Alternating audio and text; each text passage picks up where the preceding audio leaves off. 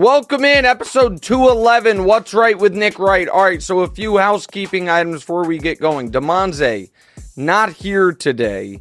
Sadly, Demonze hurt himself pretty badly playing basketball the other night. I mean, he's going to be fine, but hurt his leg, and so he is out. He is getting that checked on. We all wish Demonze our best. It sucks. This guy played his entire... from the day he was born until he went off to college, he never suffered a single injury of any sort, playing sports or otherwise. And then, kind of heartbreakingly, if you ask me, his body kind of betrayed him over the last 5 years. He suffered a couple very significant injuries in college, got hurt post-college, and now playing ball in LA. Hurt his ankle pretty badly. And so we wish Demonze our best. He's going to get the news on that tomorrow, and hopefully he can be back sometime soon. But that's why he's not in today. In happier news, you may have seen, and by the way, if you're, if you want to send Demonze well wishes via social media, do that. If you want to, I'm sure he's got nothing but time on his hands at the moment, so I'm sure he's probably running some great Fortnite sessions. I'm not sure what his dating situation is, but if anybody wants to, send him a nice heartfelt message, I'm sure it'd be greatly appreciated. Now, in happier news, there you go. Appreciate that, guys. You guys have seen me a couple times wear these Chip Bully sweatshirts. So it's my buddy, Joe Black's brand poker player. Joe is right now at the Borgata in a multi-day $5,000 buy-in tournament. First place is a little over $600,000. And if you check the website, given the updates, there's 17 people left. And my buddy Joe, Chip Bully himself, is the massive chip leader with 17 left, with a little over 600,000 up top. And so listen, long ways to go. They get the cards in the air in about 90 minutes. I wish I could go down and watch him, but I have the show. The final table will be streamed tomorrow. Hopefully he's in it, and really happy for him. So kind of trying to send good vibes his way by wearing the Chip Bully gear. And actually, since I know he's prepping, if we could clip this little section, if you guys could send it to me, I want to text it to him before the cards get in the air. But we have a ton of actual work to do today. Here is what missed the cut for today's show. T-Pain doing halftime show for Kansas City, Baltimore. I want to be on the record. I'm anti-halftime shows for anything but the Super Bowl. I think halftime shows of non-Super Bowl football games should exclusively be dogs doing awesome things, or kids playing flag football games, or mascots wrecking kids in flag football games. That should be the entirety of halftime. Halftime of NBA games should either be a magic act or somebody, Red Panda throwing the bowls on her head, something cool like that, or once again, dogs. But musical acts should be reserved for the Super Bowl. Australian Open semis are underway. We're not going to get into that. And the Team USA player pool announced. I saw the thing. Oh, man. They didn't pick Draymond Green because of his outbursts. Really, it's funny. I thought they didn't pick Draymond Green because he's not good enough anymore to be on Team USA. Who knows? All right. Major news before we get to Conference Championship weekend. Jim Harbaugh heading to the Los Angeles Chargers. That is our top story today. And everyone wants to know, Nick, you nervous? I mean, we basically could just re-rack from this time last year. Sean Payton heading to the Denver Broncos. Nick, you nervous? No, I'm not nervous for the Chiefs. But Harbaugh is an excellent coach. And you could make an argument that of all the coaching candidates, Vrabel, Belichick, Ben Johnson, Harbaugh, all of them, that Harbaugh's the best one. And he, not surprisingly, went to the team with the best quarterback. So they will be better. There's no doubt about that. And maybe we see Justin Herbert, who came into the league as an A minus, which was unbelievable for a rookie, and now, in my opinion, has just maintained his status as an A minus, which is then a little disappointing. Maybe we see him get a tick or two better, and the team as a whole be better coached. The problem for the Chargers is this, and I hate to, on Conference Championship weekend, start the podcast with some cap nerd stuff, but we have to. The Chargers are one of a handful of teams that really took their shot and now have to retool a bit. So going into next season, the cap space available to teams. The team with the least cap space, $80 million over the cap, it's of course the Saints. Now, Saints fans will tell us the cap is fake. Nick, you don't understand it, but that's because they've been being lied to by their local media for years and years, and people covering the team. That bill has been coming due over the last few years. It's why that team can't get over the hump, and the bill is fully coming due here in short order for them. But after the Saints, the Dolphins and Bills, both $50 million over the cap, and the Chargers, $44 million over the cap. What do all three of those teams have in common? All three of those teams thought, you know what? We can go win right now. Let's borrow a bit from the future. And if we're Miami, screw it. We have Waddle. We're going to go get Tyreek Hill. We're going to trade for Jalen Ramsey. We're going to upgrade our pass rush. We're going to try to win while our quarterback's on his rookie contract. Buffalo, we're so close. We're so close. We're so close. You know what? We're going to bring back Poyer and Hyde. This, in the past, we're going to go out in the big mistake, go out and sign Von Miller. A few years ago, we're going to, instead of drafting a wide receiver, we're going to trade that first-round pick for a very expensive wide receiver in Stephon Diggs. We're trying to go right now.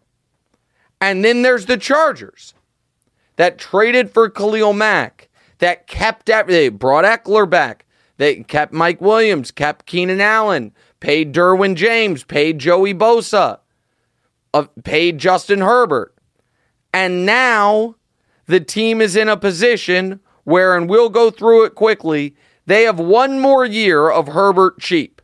He's at $20 million next year, but that also means you can't really restructure Herbert's deal to free up a bunch of cap space.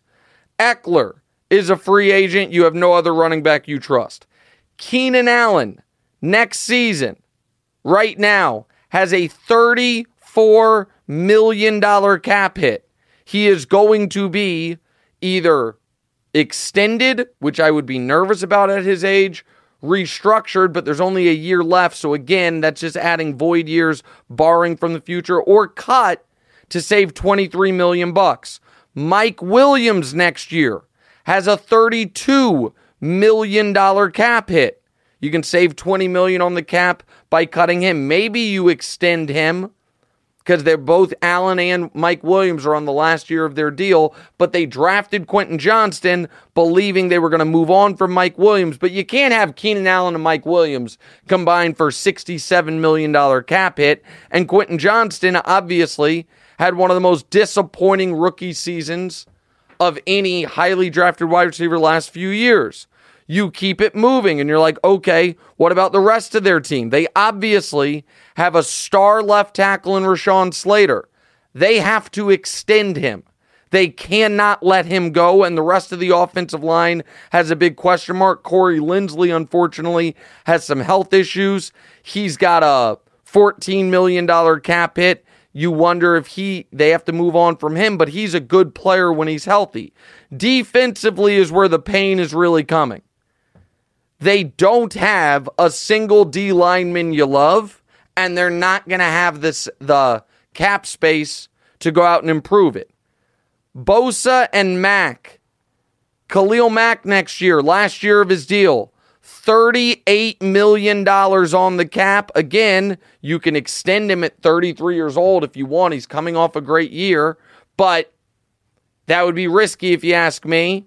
You can move on from him and save $23 million, but he was the best player on your defense last year. Joey Bosa, who has not lived up to, when he's healthy and right, looks awesome, but how often is that? Joey Bosa, $36 million on the cap next season, and moving on from him, which they're not going to do, doesn't even save you that much money. And then, of course, there's Derwin James, who at times looks like early in his career he's going to be the best safety in football. Instead, he's just been very good, but he is paid like he's the best safety in football. And by the way, they have $20 million dead against the cap next year because of the J.C. Jackson disaster. I say all that to say this. The Chargers are not going to have enough talent to be a true contender. They don't have the money to fill in their holes, and they are going to have to move on from some of their more productive older players. So in a few years, we'll see what the Chargers look like. And because of Harbaugh, they are scary, adjacent. But they are right now not competing with the Chiefs. Right now, they are competing with the Jags, the Broncos, the other theoretically talented teams that just missed out on the playoffs to try to get back in the tournament. Because when you look at the AFC and you say, okay, who are we confident next season is going to be a playoff team? I know it changes year over year, but with the 7 playoff spots, it's and I understand there's injuries, but Kansas City's not going anywhere. Cincinnati was, despite all the quarterback injuries and Burrow being hurt before and then during the year, still won 9 games. I don't think Houston's getting worse. I don't think Baltimore's going anywhere. And I don't think Buffalo, as far as missing the playoffs, is going to go anywhere. That's 5, guys. That doesn't mention Miami. That doesn't mention Cleveland. That doesn't mention Pittsburgh. That doesn't mention the Jags. That doesn't mention the Chargers, the Broncos, obviously. The Chargers made a great hire. That hire does not make them anything close to a Super Bowl contender. All right, next. Lamar Jackson. So I did an all-time quarterback pyramid that I'm getting some pushback on because it was, I'll try to do it off the top of my head, but here's, it's a pyramid, so it's one guy in row 1, 2 in row 2, so on and so forth. And this was the pyramid. Row 1 was Brady. Row 2 was Mahomes and Manning. Row 3 was Montana, Elway, and Marino. So there's the top 6. Row 4 was Rodgers, Favre, Staubach, and Steve Young. Steve Young, who I think's eternally underrated. I think Steve Young, the only quarterback I've ever seen that Mahomes reminds me of is Steve Young.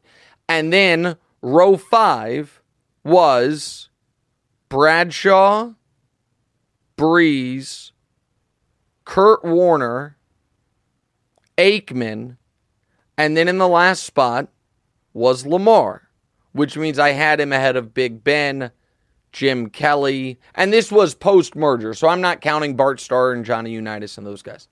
Had him ahead of, if you guys in the control room think there's anyone else, those, fringe, that I didn't mention, tell me. But I had him ahead of every one of those guys. And I called him a Hall of Famer. I want to be very clear on this. Calling him a Hall of Famer is not really a judgment call at this point. He has 2 MVPs. I'm assigning him this year's MVP because he's going to win it. That makes him a Hall of Famer. Here is the full list of people with multiple NFL MVPs. Peyton Manning's got 5. Aaron's got 4. Jim Brown, Johnny Unitas, Brett Favre, Tom Brady have 3. Joe Montana, Steve Young, Kurt Warner, Patrick Mahomes all have 2. And now So does Lamar Jackson. Kurt Warner got in. He didn't get in on his first year of eligibility, but he got in, and I don't think many people were worried that he wasn't going to get in. Steve Young got in either on his first or second year of eligibility. Everyone else was a first ballot guy.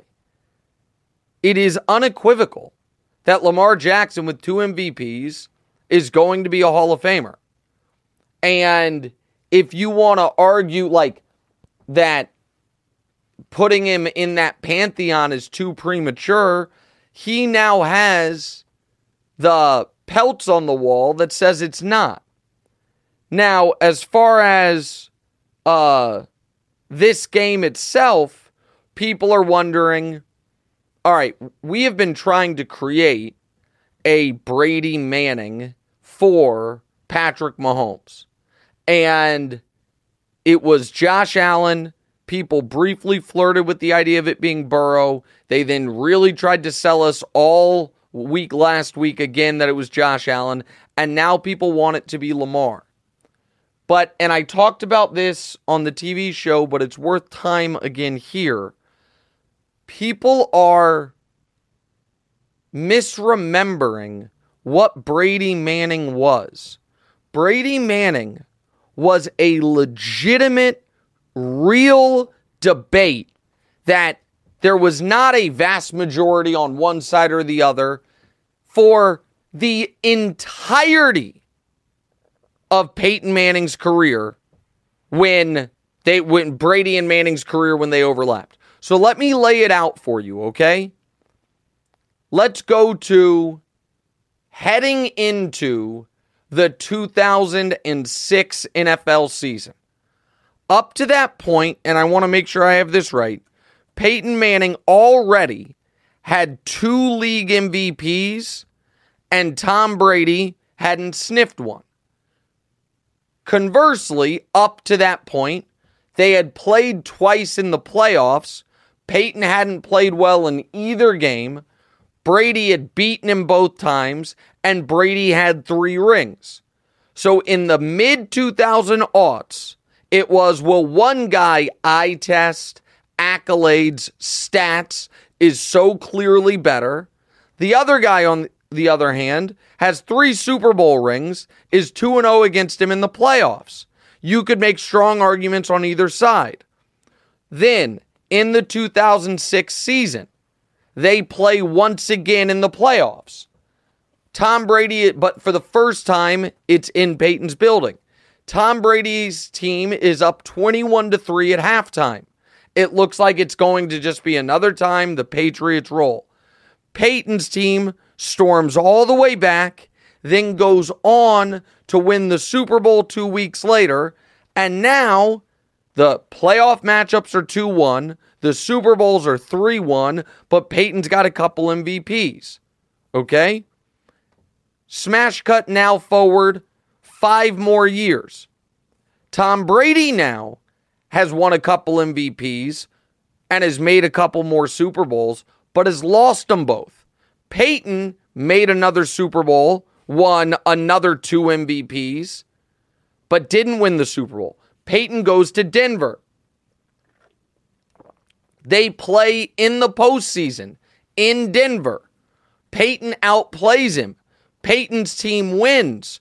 Peyton wins his 5th MVP. Has a 55 touchdown season. The playoff records are now 2-2. Peyton is now going to another Super Bowl. In that, Tom Brady hasn't won a Super Bowl in a decade. In that moment, most people thought Brady Manning is Peyton. Okay? They then lose that Super Bowl. The Patriots win the next year. So now it's 4-1 Super Bowls. Peyton then in 2015, they play again in the playoffs. Peyton beats him again, even though Peyton that year was not good. The Broncos win the Super Bowl, and Peyton retires. So the day Peyton retired, the ledger looked like this. It was MVPs were 5-2 Peyton. Playoff matchups were 3-2 in Peyton's favor. Super Bowls were 4-2 in Brady's favor. And a lot of people, the day Peyton Manning retired, believed that's the best quarterback of his generation. And then after he retired, Tom Brady in 2016 went to the Super Bowl, had the 28-3 comeback, got his 5th ring. In 2017, went to the Super Bowl, threw for 500 yards, lost in a shootout, and won league MVP. 2018, went to beat Patrick Mahomes in the AFC title game in a classic, went to the Super Bowl, won it. That's his 6th ring. 2019, last year with the Patriots. 2020, went to Tampa Bay, went to the Super Bowl, won Super Bowl MVP and won it. 2021, came in 2nd in league MVP. And now Tom, it's not even a debate. So, but for the entirety of when their careers overlapped, there were strong arguments on both sides of it. So I give that history to say this. There is no goddamn Peyton Brady for Mahomes anyone. There is no argument. There is no rival. Now, it doesn't mean no one will ever beat him. Hell, Joe Burrow beat him.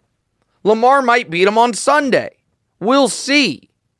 But it is far, far closer to Tiger Phil or Gretzky Lemieux or Gretzky Messier than anything we've seen in the NFL, where there is a unquestioned clear best and then different people jockeying for second best. That's what the rivalry actually is. Lamar versus Burrow and Josh. That's the rivalry. So, and by the way, Lamar might win. They might win this weekend. The folks that watch this show or watch the TV show know, I thought it was going to be impossible for Miami to win in the wild card round. I thought the Chiefs were clearly the better team than Buffalo, and I thought they were going to win by 10. The fumble at the goal line blew that, but whatever. I was, as Brew would say, 10 toes down confident in both of those games. To me, this is a 60-40 game. 65-35 game. Now, I think the Chiefs should be favored because if Patrick Mahomes isn't playing Tom Brady in the playoffs, he's 13-1. And the 1 is an overtime loss to Burrow. And I don't think anybody, when Patrick's healthy, hell, last year he wasn't healthy. The last interception Patrick threw in the playoffs was in that loss to Joe Burrow. 5 straight games without an interception in the playoffs. League record. And so I understand that the Ravens are an excellent team and Lamar's playing the best football of his life. But there is no rivalry. There isn't. And the producers are asking me if this is me hedging. This isn't me hedging. This is me giving my honest thoughts. No matter how do you say this? No matter how good I believe the Chiefs are, I recognize that this is not a year where they are head and shoulders better than the second or third best teams in football. Now, I do believe this. Sunday at 3 o'clock on CBS is the Super Bowl. The winner of Sunday's game is going to roll in the Super Bowl. I believe that. Sorry to my Lions fan friends, and I guess less sorry to my Niners fan friends because Niner fans hate me, so I don't think I have a lot of friends in the Bay Area, sadly. But this is going to be a great game. And the other thing the producers asked me is, am I more afraid of Lamar with his arm or his legs? This is not about Lamar. It's more about how the Chiefs are built. I'm more afraid of him with his legs. I trust the Chiefs' corners. I think the Chiefs have the best pair of corners in football. And I am interested in if they get Mark Andrews back, if that is going to be as good for Baltimore as they think. Because Lamar, once Mark Andrews went down, was kind of forced to start to diversify his receiving options. I wonder if Mark Andrews out there, if he tries to force him the ball, but maybe not. That now, Andrews and Likely in a 2 tight end set, that could be tough to deal with. Ravens are a very, very good team. But I think the Chiefs defense and Ravens defense is a wash. I think that as well as Lamar has played, it is unquestioned which quarterback you trust more in this game.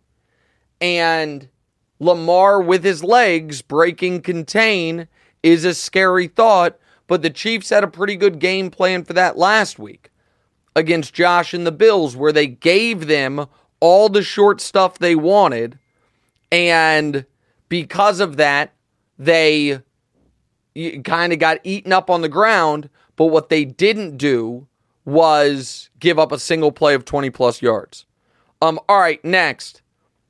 You guys right. You've been calling the Chiefs disrespected all year. Being a 3.5-point road dog versus the best team in the league seems par for the course. Meanwhile, the Lions are a full touchdown dog after San Francisco nearly lost to Green Bay a week ago, who is actually the disrespected team. Well, the Chiefs have been disrespected the entire season as if no one had watched football or Mahomes prior to this year. It was ridiculous. This weekend, it is the Lions. The Lions have been... It's very odd because the Lions started the year off by going to Kansas City with 30 million people watching, however many people were watching, and beating the Chiefs. And despite that, they've never really gotten the respect. I mean, they're a cute team. They're a good story. And I'm guilty of that to a degree as well. I haven't looked at the Lions as an A-list contender, and they're a game away from the Super Bowl. So a lot of that has to do with the fact that I think it's twofold. One is the Lions' star skill guys haven't been stars as long as some of the other team's star skill guys, even if they're just as good. Gibbs is awesome. Laporta, before he got hurt, was arguably, as a rookie, having the best year of any tight end. And Amon-Ra St. Brown might be the most overlooked, awesome receiver in the league. So that hurts him. The other thing that hurts him, obviously the defense is susceptible, but set that aside. People don't really trust Goff.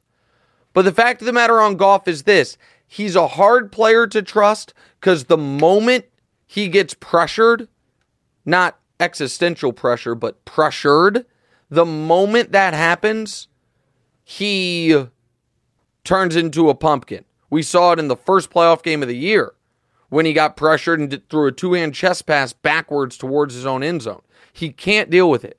But if they can keep him clean, if they can neutralize Young and Bosa off the edge and Armstead and Hargrave up the middle, which is a hell of a tall task, but the Lions have invested a lot in that offensive line to be able to do it, Goff can pick apart that secondary.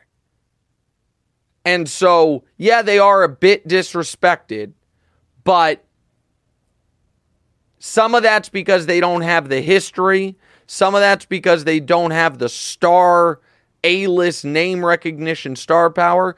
And some of that, honestly, is because people just don't totally trust the quarterback. Speaking of not trusting quarterbacks, we'll go to the Brock Purdy discussion.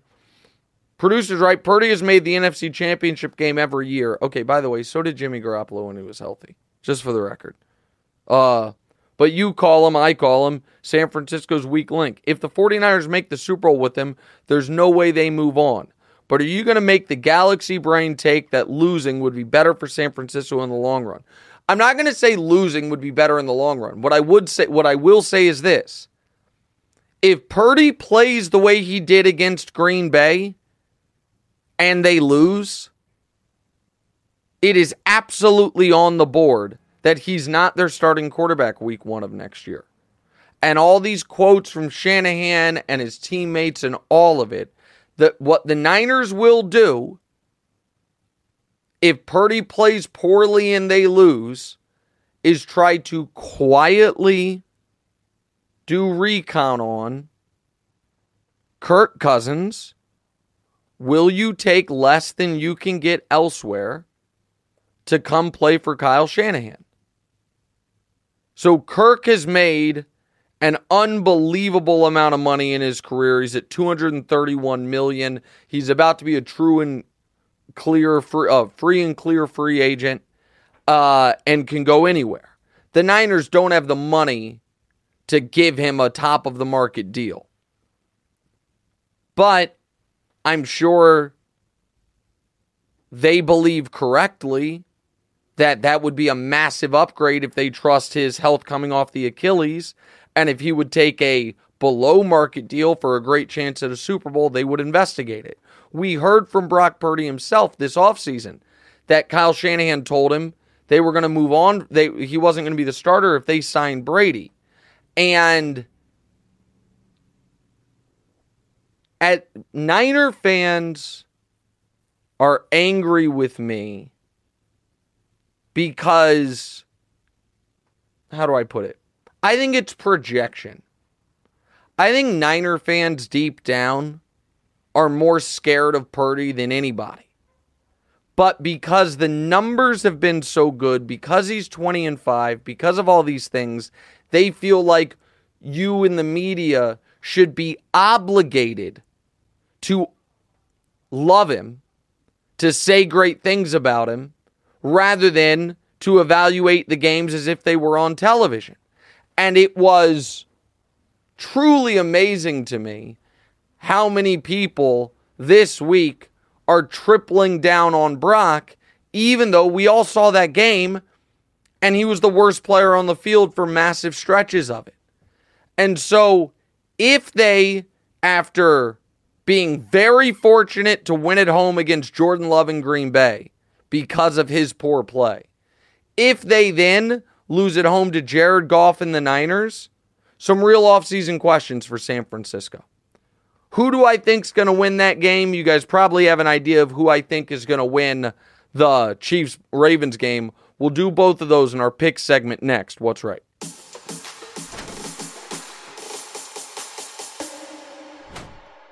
What's up, everyone? It's Nick Wright, and I got something exciting to talk to you about today. Angie, your ultimate destination for getting all your jobs done well. Now, Angie isn't just your average home services marketplace. It's a game changer with over 150 million homeowners served and a network of over 200,000 skilled pros. Angie has experience and expertise to tackle any project with ease. Whether you're looking to spruce up your backyard or undergo a major home renovation, Angie's got your back. And their pros are locally based, often running small businesses right in your community. And here's the best part. Angie makes the process seamless. From researching and comparing pros to scheduling services at your convenience. Angie's user-friendly platform puts you in control. So why settle for anything less than perfection when it comes to your home? With Angie, you can trust every project will be completed with the utmost care and professionalism. So get started at Angie.com. That's ANGI, or download the app today to discover why homeowners across the nation are turning to Angie to get all their jobs done well. Warmer, sunnier days are approaching, so fuel up for them with Factor's no prep, no mess meals. Factor will help you meet your wellness goals just in time for summer, thanks to a vast menu of chef-crafted, never-frozen meals with options like Calorie Smart, Protein Plus, and Keto. These fresh meals are ready to eat in just 2 minutes. So no matter how busy you are, you'll always have time to enjoy nutritious, great-tasting meals. Variety? They have that. Factor has 35 different meals and more than 60 add-ons to choose from every week. Working on wellness goals? Factor has you covered with dietitian-approved meals and ingredients you can trust. How do they taste? They're delicious. From breakfast to dessert, stay fueled with easy, nutritious, and delicious options. What about quality? Each Factor meal is restaurant quality with premium ingredients like filet mignon, blackened salmon, and shrimp. So start spending less time in the kitchen now because you don't have to shop, prep, cook, or clean up. Make today the day you kickstart a new healthy routine. What are you waiting for? Head to factormeals.com/NickWright50 and use code NickWright50 to get 50% off your first box plus 20% off your next month. That's code NickWright50 at factormeals.com/NickWright50 to get 50% off your first box plus 20% off your next month while your subscription is active. Welcome back. What's Right with Nick Wright, episode 211. This episode is brought to you by U.S. Bank. Winter can be a drag. Thankfully, we have sports to get us through the early part of the year. And if you ask me, nothing goes together quite like food and sports, especially this time of year. You got the NFL playoffs, got pro basketball. You can just hang out at home watching sports till finally the weather gets warm. And the U.S. Bank Altitude Go Visa Signature Card provides the perfect way to earn rewards, whether watching your team with other fans at a local restaurant or if you're in the comfort of your own home. Earn 4 times points when you dine out or have food delivered. Maybe order a pizza and watch the big game on that big screen TV of yours. Earn 2 times points at grocery stores, which is great if you're making nachos or chili at home. And if you're willing to brave the elements, getting to the game can be rewarding as you'll earn 2 times points at gas stations and EV charging stations. Go to usbank.com/altitudego to learn more about how you can earn 20,000 bonus points worth $200 if you spend $1,000 in the first 90 days of opening your account. Score big with the U.S. Bank Altitude Go Visa Signature Card. Visit usbank.com/altitudego to apply and live every day, your way. Limited time offer. Creditor and issuer of this bank's U.S. Bank National Association pursuant to a license from Visa USA Incorporated. Some restrictions may apply. All right, welcome back in. What's Right with Nick Wright? DeMonte out today as he suffered an injury playing basketball, so nothing but our thoughts with DeMonte. He's kind of going through a rough time at the moment. The producer's asking me to rank potential Super Bowl matchups, so we will do that right now. There's 4 potential matchups. Rank them 4-1 based on what would be the most exciting games with the best storylines. Okay. That's an interesting question. So I think that, and I think the ratings bear this out, I think the best storylines have to involve, and I know you guys are going to roll your eyes, but have to involve the Chiefs going for a second straight title. I think that given the fact that this is not a fait accompli season. The last time the Chiefs were going for their second straight title, they were 14-1 in games Mahomes played. He rested in week 17, and they kind of rolled en route to the Super Bowl. Their first playoff game, they played the Browns. They had total control, and then Mahomes got choked out on the field. Their second playoff game, the AFC title game, they annihilated the Bills. And then, so it was really, the question was who was going to come out of the NFC, not the AFC. And then Brady and the Bucs came out of the NFC and kicked their ass. But the lead up to it, there wasn't a lot of doubting of the defending champion Chiefs that year. This year, obviously, totally different. You then add to it, it cements them as an undoubted, unquestionable dynasty. And I talked about this on the show yesterday actually. I think that the Chiefs winning the Super Bowl this year would put them number 3 for all-time dynasties. I think there have been 6 in the true dynasties in the Super Bowl era, and then another 7 or 8 mini almost dynasties. But the 6 would be, in no order, if you will, the Steelers, of the 70s. In 6 years, they went to 4 Super Bowls, won all 4, went to 5 conference championship games. The Niners from 81 to 89, in 9 years, went to 4 Super Bowls, won them all, went to 5 conference championship games. The Patriots from 2011 to 2018, I think the Patriots thing has to be split up because they went 9 years without winning a Super Bowl. So I split it up into 2. So the Patriots from 11 to 18, in that 8-year stretch, went to 5 Super Bowls. No. Hold on. Yeah, went to 5 Super Bowls, won 3, went to 8 conference championship games. The Cowboys from 92 to 95, in 4 years went to 3 Super Bowls, won them all, went to all 4 conference championship games. The Patriots from 01 to 04, in 4 years, went to 3 Super Bowls, won them all, and missed the playoffs in the middle year.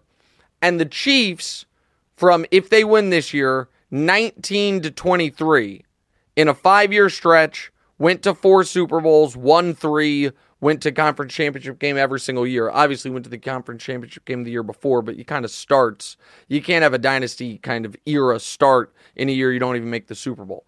If the Chiefs win it, I think that if we're ranking dynasties, it would go Steelers from 74 to 79, number 1, Patriots from 11 to 18, number 2, and Chiefs from 19 to 23, number 3. With the Chiefs able to trump the Patriots if they win one more, well, maybe trump them all, but certainly trump the Patriots if they win another one in the next few years. And obviously, if the Chiefs win this year and then they were to win next year, then they are the greatest dynasty ever because nobody will have had more than the 4 rings in this time frame, and they would have won 3 in a row. So I guess the least sexy matchup is Baltimore-Detroit. So that would be number 4. Still good storylines, and but that would be built around Lamar. The next matchup would be Baltimore-San Francisco, and that would be the league MVP against the guy who a lot of people thought was going to be league MVP in Purdy. Will Shanahan finally get over the hump?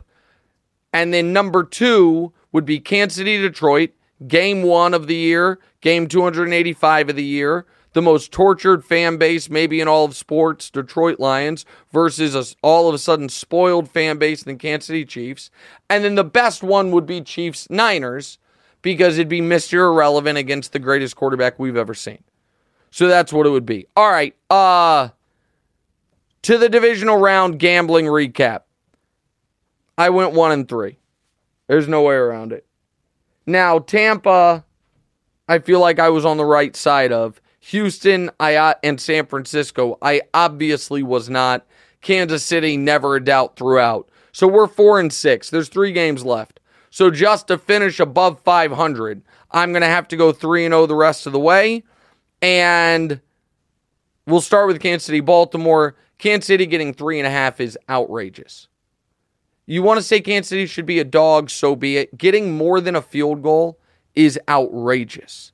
And the trend stats are, in the last 20 years, Super Bowl winning quarterbacks are 59, 24, and 2 against the spread in the playoffs as a dog. Mahomes has only been a dog of more than 3 twice in his career. Once a 3-point loss to the Patriots his first year as a starter, and once a 5-point win against Pittsburgh in his 3rd start ever. Lamar, sneaky, not great as a home favorite, 16-23 against the spread. Harbaugh, obviously legendary against the spread because he's won in the playoffs, 14-7 against the spread, because they've had so many road games in his career, so they're dogs in most of those. But this one's simple. I think the defenses are a push, and I trust Mahomes more than I trust Lamar. That's not a slide on Lamar. I trust Mahomes more than I trust anybody. And I think that the Chiefs' offense is rolling right now.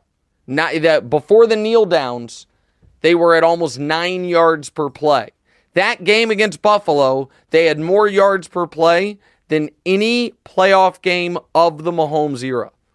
And they barely had the ball and still were a yard away from scoring 34 points. So I like the Chiefs in this spot. I like the Chiefs to win outright in a very good game. I like this is a back and forth, tightly contested, but I think the Chiefs offense can really make some noise in this. This feels like I know it sounds like cop-out because it's the same score as last week, but a 27-24 Kansas City victory. All right, Detroit is getting 7 at San Francisco. That's way too many points. I'll take Detroit plus the 7, and there is the question about Debo. Obviously, the Niners have been a totally different team. They're 12-1 with him, 1-4 without him. And the one win was last week where they didn't look good without him. Even if he plays, you can't imagine he's going to be 100%. And if it's a shoulder injury, the way his style of play, you feel like he could, have to leave the game despite it. I think Detroit can win this game outright. I think that Detroit can block up San Francisco, and in which case, Goff is going to be able to move the ball on them. So I will take Detroit, not only plus 7, but Detroit to win outright. And we get in the final game of the year, the first game of the year. Chiefs-Lions to start the season, Chiefs-Lions to end the season. And shout out to Danny Parkins. I've mentioned this pod before, but you guys should check it out. It's a great football pod called First and Pod with Danny Parkins and Andrew Filipponi. That was Danny's pick before the season, and he's a game away from nailing it. All right, so we can show you the picks. I'm taking both dogs and both dogs to win outright. So the offer this week is the producer's trying to get me to parlay 2 goats. Mahomes to win the Super Bowl MVP at plus 380 and Djokovic to win the Australian Open at minus 130. That combines for a plus 750. I mean, that seems pretty good. You know what, Matt Ford? I'll take that offer. I haven't watched any of the Australian Open, so I'm doing it blind, but I'm trusting Matt. I'll take that offer. And then a bonus offer. I have a chance at redemption for my Super Bowl exacta bet. Kansas City to beat Detroit in the Super Bowl right now is 15-1. So here's so I'm not going to take that. And the reason I'm not going to take that is because you're going to be able to get better odds if you just bet that separately. So if you parlay Kansas City and Detroit to win this weekend, you get that at 10-1. So if you just were to do that, Kansas City is not going to be more than a minus 200 favorite in the Super Bowl if they were to play. So, and I don't even know if they'll be what they would be in that game. I'm sure those odds are out. I haven't looked. So if you believe that's going to happen, just bet it this weekend and then take every single thing you won and put it on the winner of the Super Bowl. That's just, you're going to get better, at least a touch better than 15-1. All right, quick break, come back and answer some of your listener questions next. What's right?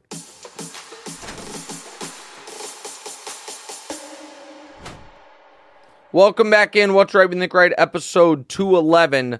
We'll get to your listener questions now. By the way, shout out to Lloyd C., one of our favorite listeners who once again won Jeopardy. So he is now in the semifinals for the Tournament of Champions. Also, shout out to Katie Nolan and crew for crushing on Celebrity Jeopardy. One of my lifelong dreams is to get on Real Jeopardy, but I'm not going to lie. I will take the cop-out of getting on Celebrity Jeopardy if I can next year. I would desperately like to do that. Mitchell B asks, can you offer your point of view on why Mahomes is so successful against the blitz and Goff is terrible? Is their ability to read the blitz for the player or something else? So I don't actually know if Goff is terrible against the blitz. Goff is terrible when pressured. So the phraseology of this matters. The best quarterbacks in football are great historically against blitzes. Because when we say blitz, what they mean is sending extra rushers at the quarterback, which then makes it so your receivers are in one-on-ones. The best quarterbacks can read that, diagnose it pre-snap, point out who needs to be blocked, and then make quick decisions. And I don't have Goff's numbers against the blitz. He might be good at that. I'm not certain. What Goff is terrible at is when he is pressured. And Mahomes this year wasn't great when pressured, meaning, and so the distinguishing factor is if you can create pressure without blitzing, that's what is basically every quarterback's, what was the thing? Kryptonite. That's how the Giants beat Tom Brady in 2 Super Bowls. They had no business doing it. They had a 4-man pass rush that could get home, so you could double cover guys, you could play coverage, and still create pressure on the quarterback. So that's the ideal. Typically, you have to send at least a little extra pressure or blitzer to get to the quarterback. Where Mahomes, this year he wasn't great, but historically is even when he's pressured, it's because of his escapability, athleticism compared to Goff, and arm talent to be, so he's athletic enough and escapable enough, which Goff is not, to get away from maybe the first wave of pass rushers. And then, while on the move, or without being able to set his feet, or without necessarily having his body positioned the right way, he is able to make throws that other guys can't. So that's why it's why Josh Allen historically can be very good in those spots. He just sometimes makes some bad decisions.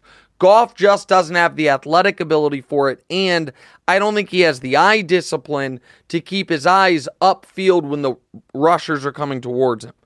Shaydox asks, if you're running the Cowboys, would you rather pay Dak a massive contract like 5 years, $280, or give Baker some in the ballpark of 3 years, $105? Listen, I don't think either of those would be great options for the Cowboys. What they're going to do is pay Dak Prescott when people see Dak's deal, they're not going to believe it.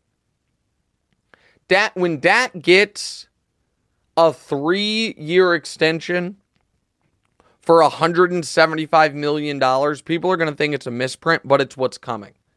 If Dak gets a 4-year deal for $240 million, with the majority of it guaranteed, people won't believe it, but it's what's coming. I spent too much time talking cap stuff early in the show to go through it, but that's what's coming. Scott Murphy asks, how much blame does Giannis deserve for the dysfunction in Milwaukee, given his growing input and pressure he's put on the front office? I was talking with my buddy Ty Butler, who hosts radio for ESPN New York, about this actually this morning. If the Bucks don't make the finals this year at a minimum, folks are going to be coming after Giannis a bit. The coaching changes, the Drew Dame trade, that now it's too early to blame anyone because we don't know if it's gone wrong, but it's certainly the early returns haven't been good. Noah Rodriguez asked, what were your thoughts on the Chet Wemby matchup last night? Who's your current rookie of the year? Chet's clearly the rookie of the year. I loved the competitiveness between Chet and Wemby last night, even though it was a blowout. And if both can stay healthy, that should be a great rivalry moving forward. Jay asks, had Sirianni gotten fired, would the Eagles' job been a better spot for Harbaugh? Unquestionably. He'd get the most out of Jalen, and it's the far easier conference and a way, way easier division. Elijah King said, if you could compare DeMonte's basketball style of play to an NBA player, who would it be? DeMonte at his peak was stylistically. All right, so who is just a knockdown shooter? You know what? With great athleticism. DeMonte at his peak stylistically was Michael Porter Jr. Just an amazing jump shot. Tall for his position. Excellent athlete, and could be a lockdown defender when he opted to, and has no interest in dribbling the basketball. So Michael Porter Jr. is who DeMonte was at his peak. Again, send good vibes to DeMonte as he's dealing with a hoops injury. And I'll see you guys on TV at 3 o'clock later today. What's right? Hey, it's Nick Wright. Thank you so much for watching. Please do us a favor. Click subscribe. It helps my ego, and DeMonte's got a financial bonus writing on a number of YouTube subscribers, so help him out. And also, click the bell. I don't know what the bell does, but they tell me to tell you to click the bell. And your audio listeners, people that have commutes, drives, whatever it is, subscribe to the podcast as well, wherever you get the podcast. Same show, just in your ears instead of through your eyes. All that, check it out. Appreciate y'all.